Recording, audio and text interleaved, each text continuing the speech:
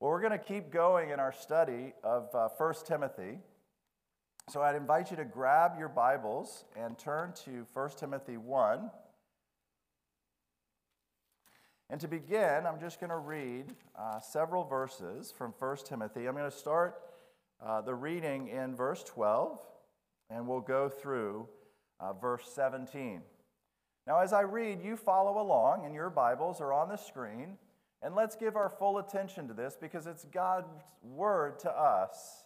It's inspired, it's inerrant, it's infallible, it's sufficient. It's our only rule for faith and practice.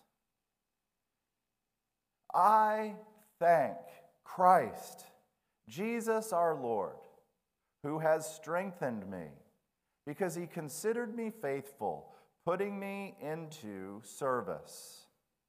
Even though I was formerly a blasphemer and a persecutor and a violent aggressor, yet I was shown mercy because I acted ignorantly in unbelief, and the grace of our Lord was more than abundant with the faith and love which are found in Christ Jesus.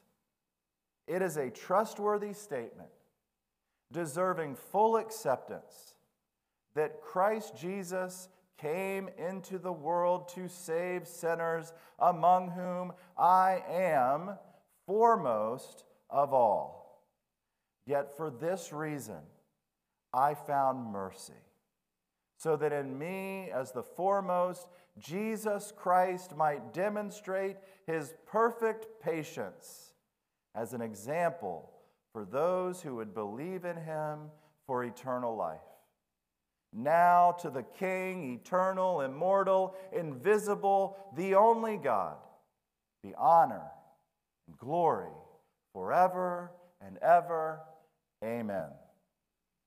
The grass withers, the flower fades, but the word of the Lord endures forever.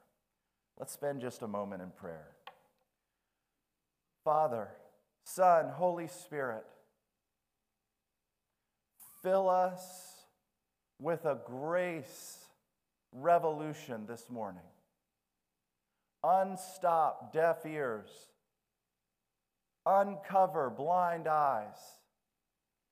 Fill our hearts with joy unspeakable and full of glory for the grace shown us through Jesus Christ. What else would capture our imaginations? What else would we give ourselves to in this hour but to explore the wonders of your grace in the gospel? And what else would be our hope for all of eternity? What else would be our song forever and ever but the glorious grace of Jesus Christ? Oh, Father, Son, and Holy Spirit, I pray, help the one who speaks. Strengthen my voice, my mind, and my heart. Forgive my sins, they are many, and help all who hear to be washed in the grace that's found in Jesus Christ, in whose name I pray. Amen.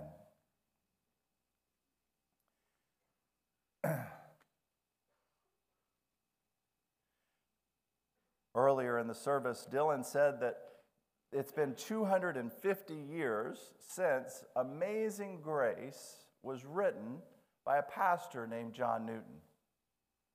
John Newton, before he became a pastor, John Newton was actually in the family business, which sounds okay, except for his family's business was kidnapping men and women from their country and selling them as slaves. John Newton was a slave trader, but he was gloriously saved by amazing grace. It took John Newton many, many, many years to extricate himself from his family's business, but he did. And not only did he extricate himself personally from his family's business, one of John Newton's disciples, a man named William Wilberforce, was the man that God in his grace chose to use to eradicate slavery as an industry within the British Empire. Amazing grace. John Newton, at the end of his life, was asked, "What have you learned in all your years following Jesus?" And John Newton's response to that question was this: "I have learned that I am a great sinner, and I have a great Savior." I couldn't do any better than that.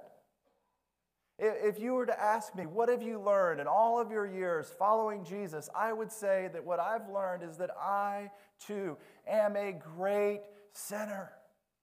And I have a great Savior, Jesus Christ. Grace, amazing grace. A few days ago, we had a funeral here at Good News Church, and the family asked that during the funeral we would sing Amazing Grace, and so we did. But in the midst of preparing for the singing, we forgot to turn on the PowerPoint projectors, the projectors that would show the words to the songs. And you know what happened? People were able to sing. Because that song, Amazing Grace, had so penetrated our culture, and so many people know the words of Amazing Grace.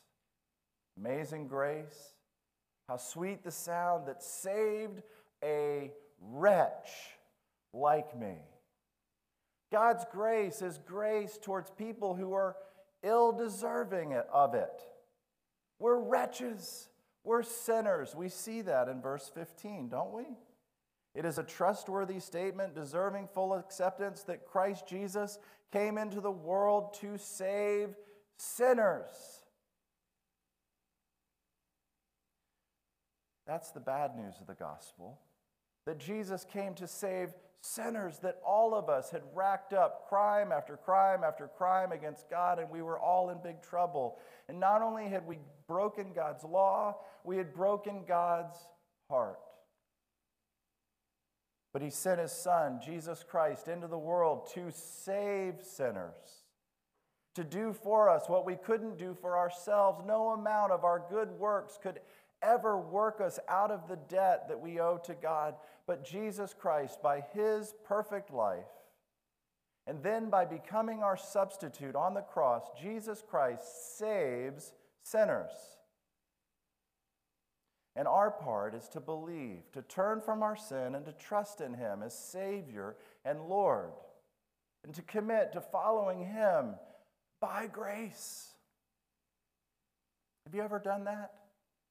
Listen, I'm praying for all of us that there'd be a grace revolution in our hearts this morning. But if you've never received Christ, that's where it begins. But all of us need grace. Salvation by grace is one of the core beliefs of our church. We believe that a person is saved by God's grace alone, through faith alone, in Christ alone. We believe that a person is saved by God's grace alone, through faith alone, in Christ alone. Salvation is a gift of God's grace. And what we're going to learn this morning is that disciple makers model grace. And you say disciple makers? Yes, people who are investing and reproducing themselves spiritually in the life of other people model grace. Paul saw himself as a disciple maker. That's why he called Timothy, in verse 2, my true child in the faith. Disciple makers model grace. Now I want to trace grace through the life of the Apostle Paul. Let's go back to the beginning. Paul was originally given the name Saul. He was born probably in AD 6 in the city of Tarsus, and he grew up in the home of two Jewish parents. When Paul was grown in AD 20, he moved to Jerusalem, and from 20 to 30 AD, he lived in Jerusalem, and he was tutored, he was instructed by Gamaliel, one of the most famous of all the rabbis in Israel at the time that Saul lived. And Saul lived in Jerusalem from 20 to 30 AD and became a Pharisee. From 20 to 30 AD, do you know who else was living? Jesus Christ. And so many of the events of Jesus' life happened in and around Jerusalem. Not all of them, but many of them. And certainly, the events surrounding his last week would have taken place in Jerusalem while Paul, Saul at the time, was living in Jerusalem. Saul could have been an eyewitness to Jesus' triumphal entry into Jerusalem. Saul could have been an eyewitness to Jesus' trial before the Sanhedrin on the night in which he was betrayed and arrested. Saul could have been an eyewitness to his crucifixion. He certainly would have heard of the claims regarding his resurrection from the dead. But from AD 30 to AD 33, Saul was not a believer in Jesus Christ, despite having possibly have been an eyewitness to his life in his last days and hearing the claims regarding his resurrection. Saul was not a believer in Jesus. In fact, he tells us in this passage that he was a blasphemer against Jesus Christ and a persecutor of the church. In fact, he was a violent aggressor. In the book of Acts, we're told that when Stephen, one of the early martyrs to the Christian faith, was stoned in Jerusalem, that is, they took stones and hurled them at him until he died, Stephen, when he was martyred, we're told in the book of Acts that Saul was there. And they were laying their coats at his feet as they went to stone Stephen. Now, that doesn't mean that Saul was, kind of the servant boy of the group. They were laying their coats at his feet and saying, "Hey, Saul, take care of these for us while we go take care of this task." No, it means that Saul was likely in charge of this Pharisaical group of radical opponents and violent aggressors against the church, and he was giving hearty approval to the work of these men who stoned and killed Stephen, one of the first deacons and evangelists of the church.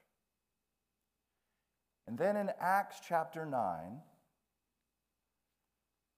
Saul is on his way to Damascus. And he has letters, he has orders from the Jerusalem religious leaders to find, arrest, and bring back to Jerusalem in chains anyone who is a follower of Jesus amongst the Jewish community in Damascus. Now Saul, still breathing threats and murder against the disciples of the Lord, went to the high priest and asked for letters from him to the synagogues at Damascus, so that if any were found belonging to the way, both men and women, he might bring them bound to Jerusalem. As he was traveling, it happened that he was approaching Damascus, and suddenly a light from heaven flashed around him, and he fell to the ground and heard a voice saying to him, "Saul, Saul, why are you persecuting me. The King James says it so much better. Saul, Saul, why persecutest thou me? Doesn't it just sound better? He said, who are you, Lord? And he said, I am Jesus, whom you are persecuting. But get up and enter the city, and it will be told you what you must do. Grace saved Saul from continuing in his life of blasphemy, from continuing in his life of persecuting the church. Grace saved Saul. Jesus Christ appears to him on the road to Damascus, and he calls him by name, Saul, Saul. Grace touches the human heart because grace calls out to us by name. Have you heard it? Have you heard the call of God in your heart? That's grace. That's God's ill-deserved favor towards you. Who are you? I am Jesus. The men who traveled with him stood speechless, hearing the voice but seeing no one. Saul got up from the ground, and though his eyes were open, he could see nothing. And leading him by the hand, they brought him into Damascus, and he was 3 days without sight, neither ate nor drank. What does grace do? Grace meets the helpless. Saul, for all his wisdom, for all his knowledge of the law, Saul was brought to a place of utter dependence, utter helplessness, blind, led by the hand, carried by the hand into Damascus.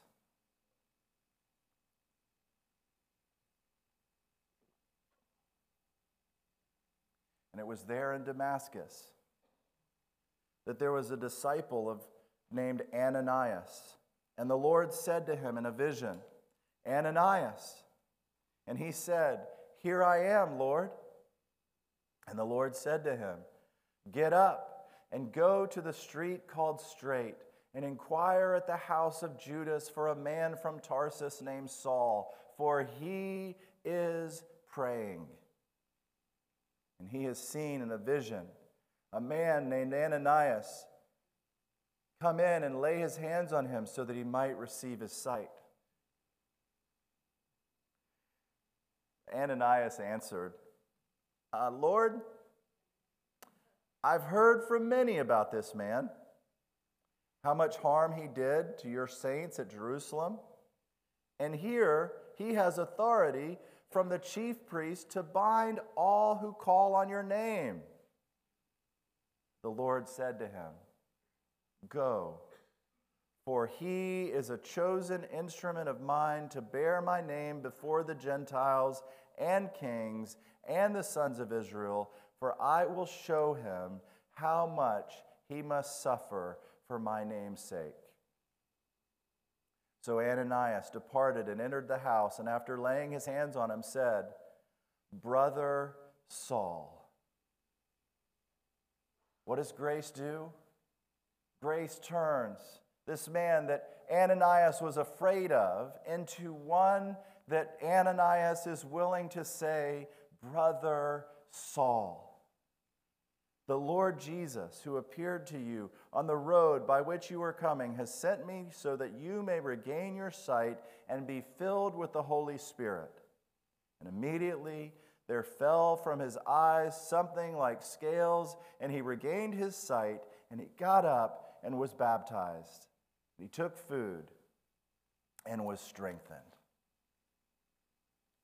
It's grace. Now, Saul would now be known as Paul.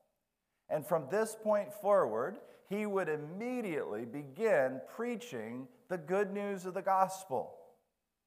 He would start in Damascus, and he would preach Christ in Damascus.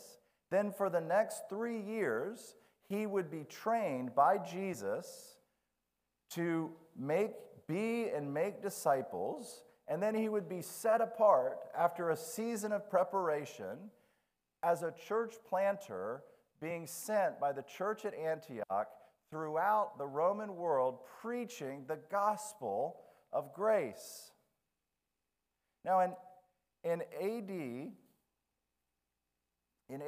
56, Paul wrote one of his letters to the church at Corinth, and in that letter to the church at Corinth in 56 AD, Paul would say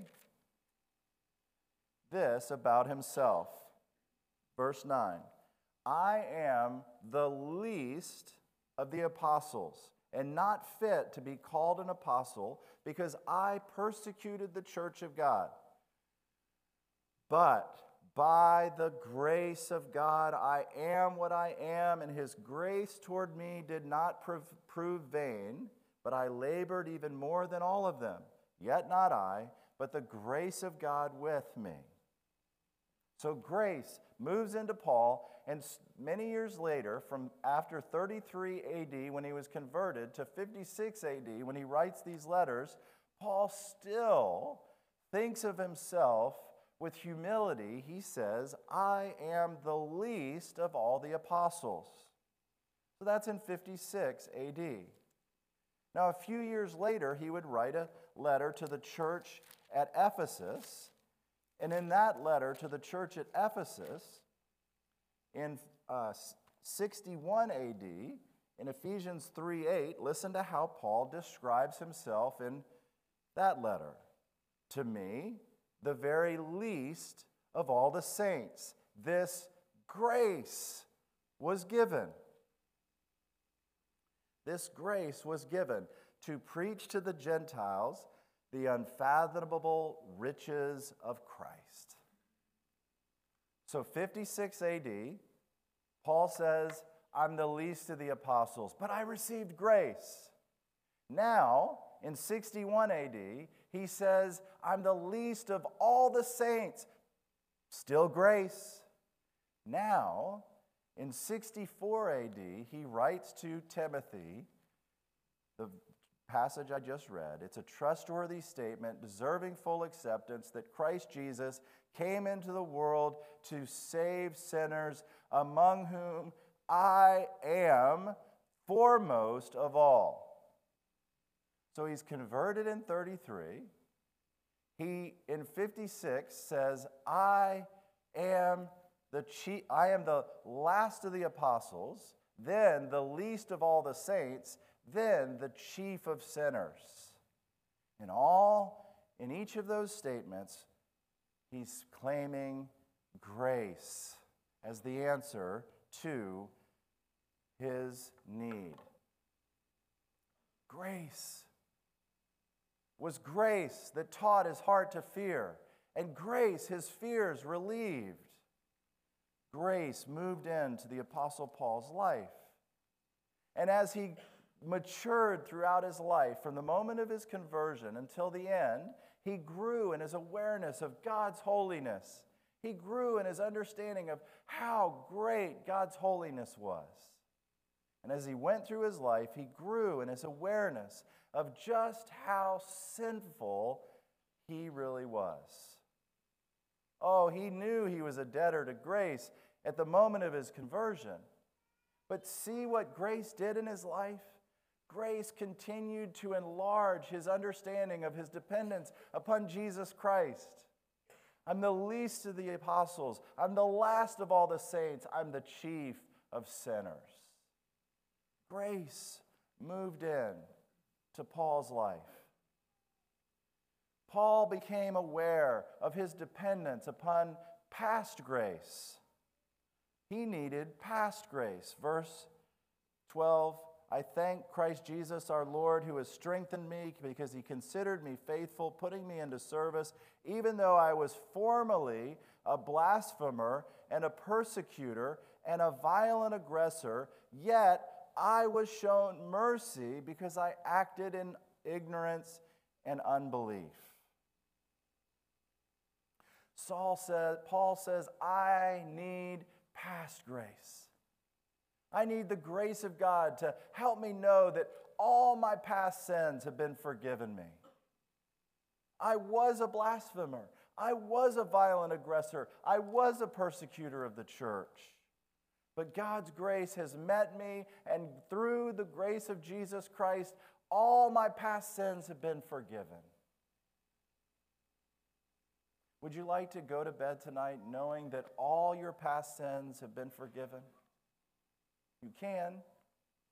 Christian, does it blow you away that Jesus Christ has made it possible for all your past sins to be forgiven you? Do you wake up every day and pinch yourself and say, I can't believe it? Grace, amazing grace. I'm forgiven. Past grace. Paul goes on and he talks about present grace. I thank Christ Jesus our Lord, who has strengthened me because he considered me faithful, putting me into service. Paul's life by grace was a life of service. He gave himself to the work of making disciples who could make disciples. He gave himself to the work of church planting. He gave himself to the work of writing to the churches to strengthen them in their faith. Paul served by grace. And Paul knew himself to be a debtor to grace. Now, I am the foremost of all sinners. I am presently aware that I still need the grace of God. I was past grace. I've been forgiven. I am now a servant, present grace, strengthening him to serve and to help him have an awareness of the present reality of the power of grace to meet his present need for forgiveness and assurance. I am the foremost of all sinners. Present grace, past grace, present grace, future grace. Verse 16, yet for this reason I found mercy, so that in me as the foremost, Jesus Christ might demonstrate his perfect patience as an example for those who would believe in him for eternal life. Future grace. When we've been there 10,000 years, bright shining as the sun, we've no less days to sing his praise than when we first begun. We will have all of eternity to sing of what? Thank you, God, that you found such a good person as me. No, to sing of the greatness and glory of Jesus Christ.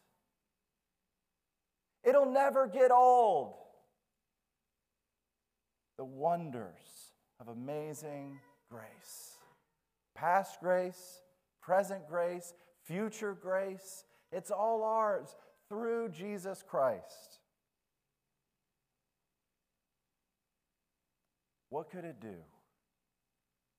What could it do in our lives if we began to model grace? What if we became persons of grace? What if we became families of grace? What if we became a church that was full of grace? Many years ago, I was playing golf with my son, and he noticed that at times I would, lose my temper when the ball didn't do exactly what I wanted it to. He said to me, Dad, I notice you sometimes play golf with some of the elders at the church. I said, yeah, I do. And he said, sometimes you play golf with your boss. at the church. I said, yeah, I do. He said, well, do you ever get mad like this when you play golf with them? I said, yeah, sometimes I do. He said, well, aren't you afraid that you'll get in trouble? I said, oh, son, if I was trying to model perfection, then yeah, I might be afraid. But I'm modeling grace. I was a sinner, I am a sinner, and until Jesus takes me home, I will be a sinner. But oh, the amazing grace of Christ. I don't go into the golf round thinking, man, I'm going to really show him today what a sinner I am. No, I go into the golf round saying, today I'm going to show him what a great golfer I am. Pretty soon, I'm a debtor to grace. What could it do in our lives, in our homes, in our church, if we began to model grace? We'd be thankful. We'd become a thankful people. Verse 12, I thank Christ Jesus our Lord.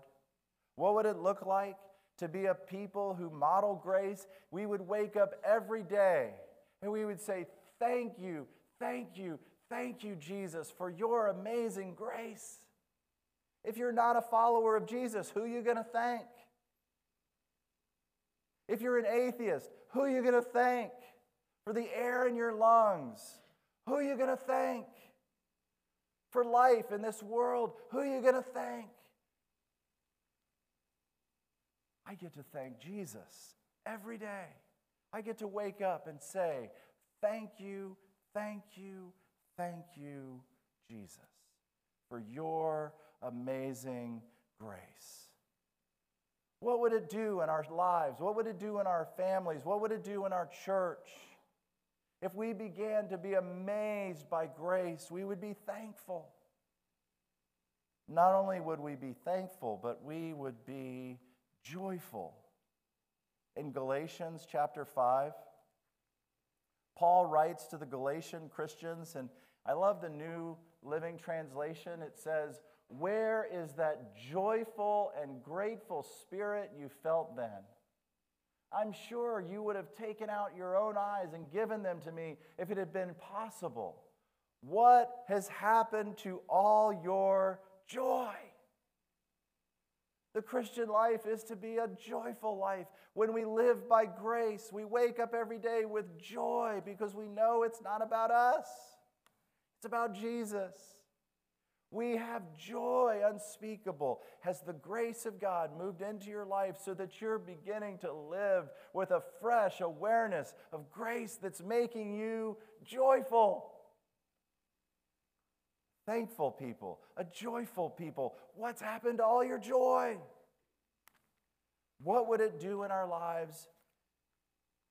It would make us not only a thankful people and a joyful people, it would make us a humble people. James 4:6. But he gives greater grace. Therefore, it says, God is opposed to the proud, but gives grace to the humble. God gives grace to the humble. Grace makes us a humble people. Not that we think of less of ourselves, but we think of ourselves less. We think of Jesus more. For every look at our sin, we take 10 looks at Jesus, and we're blown away in a fresh way of the grace of Jesus Christ. We thank him. We're filled with joy over him. We're humbled before him. Now let me teach you one more word. We'd be doxological. Doxological. You know the doxology? Praise God from whom all blessings flow. Praise him above, ye heavenly hosts. Praise him below. Praise him, Father, Son, and Holy Ghost. The doxology. We would be a doxological people. Verse 17. Therefore, that's James 17.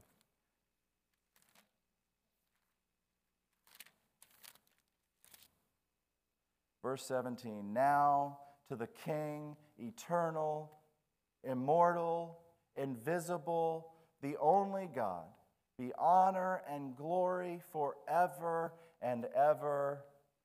Amen. Oh, so many hymns. Arise, my soul, arise. Shake off your guilty fears. The bleeding sacrifice on thy behalf appears. Amazing grace, how sweet the sound that saved a wretch like me. So many hymns inspired by amazing grace. That we would be a people who are constantly looking for hymns of praise to sing from our hearts of our amazing God, the King eternal, immortal, invisible, the only God. Grace. Let's pray. Jesus, oh, how we need your grace. Who are we going to thank? What are we going to do? Where are we going to go? You alone, Jesus, have the words of eternal life. What other source of joy are we going to lock our hearts into other than amazing grace? Where else? Where else can we go to hear something that would set us free from our amazing capacity to make life all about us, to be truly humbled before you, our Maker? What else could we learn but the gospel of grace that would cause us to become a doxological people who praise you both now and forever?